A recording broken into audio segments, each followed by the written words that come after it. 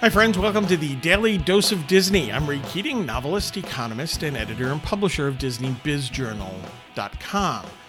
Today's dose comes from Lorraine Santoli. She's the author of Inside the Disney Marketing Machine.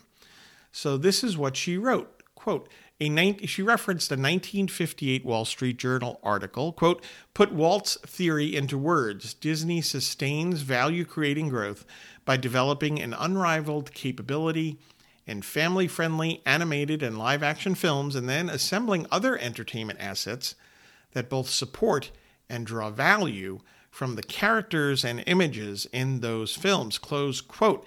Now, this is from a 1958 Wall Street Journal article, and it could have been written today.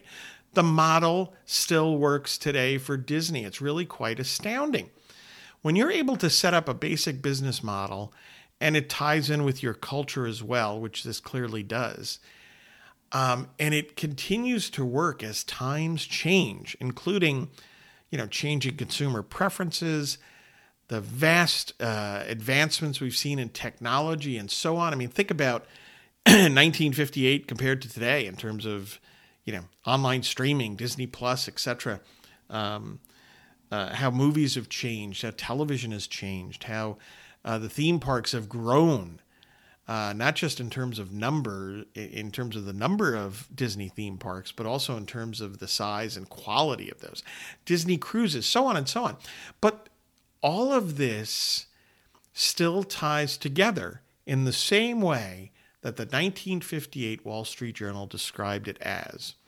And that's really a tribute, I think, to Walt Disney and his vision for his company. Enjoy the day, subscribe to the Daily Dose of Disney podcast, and get news and views on Disney at DisneyBizJournal.com.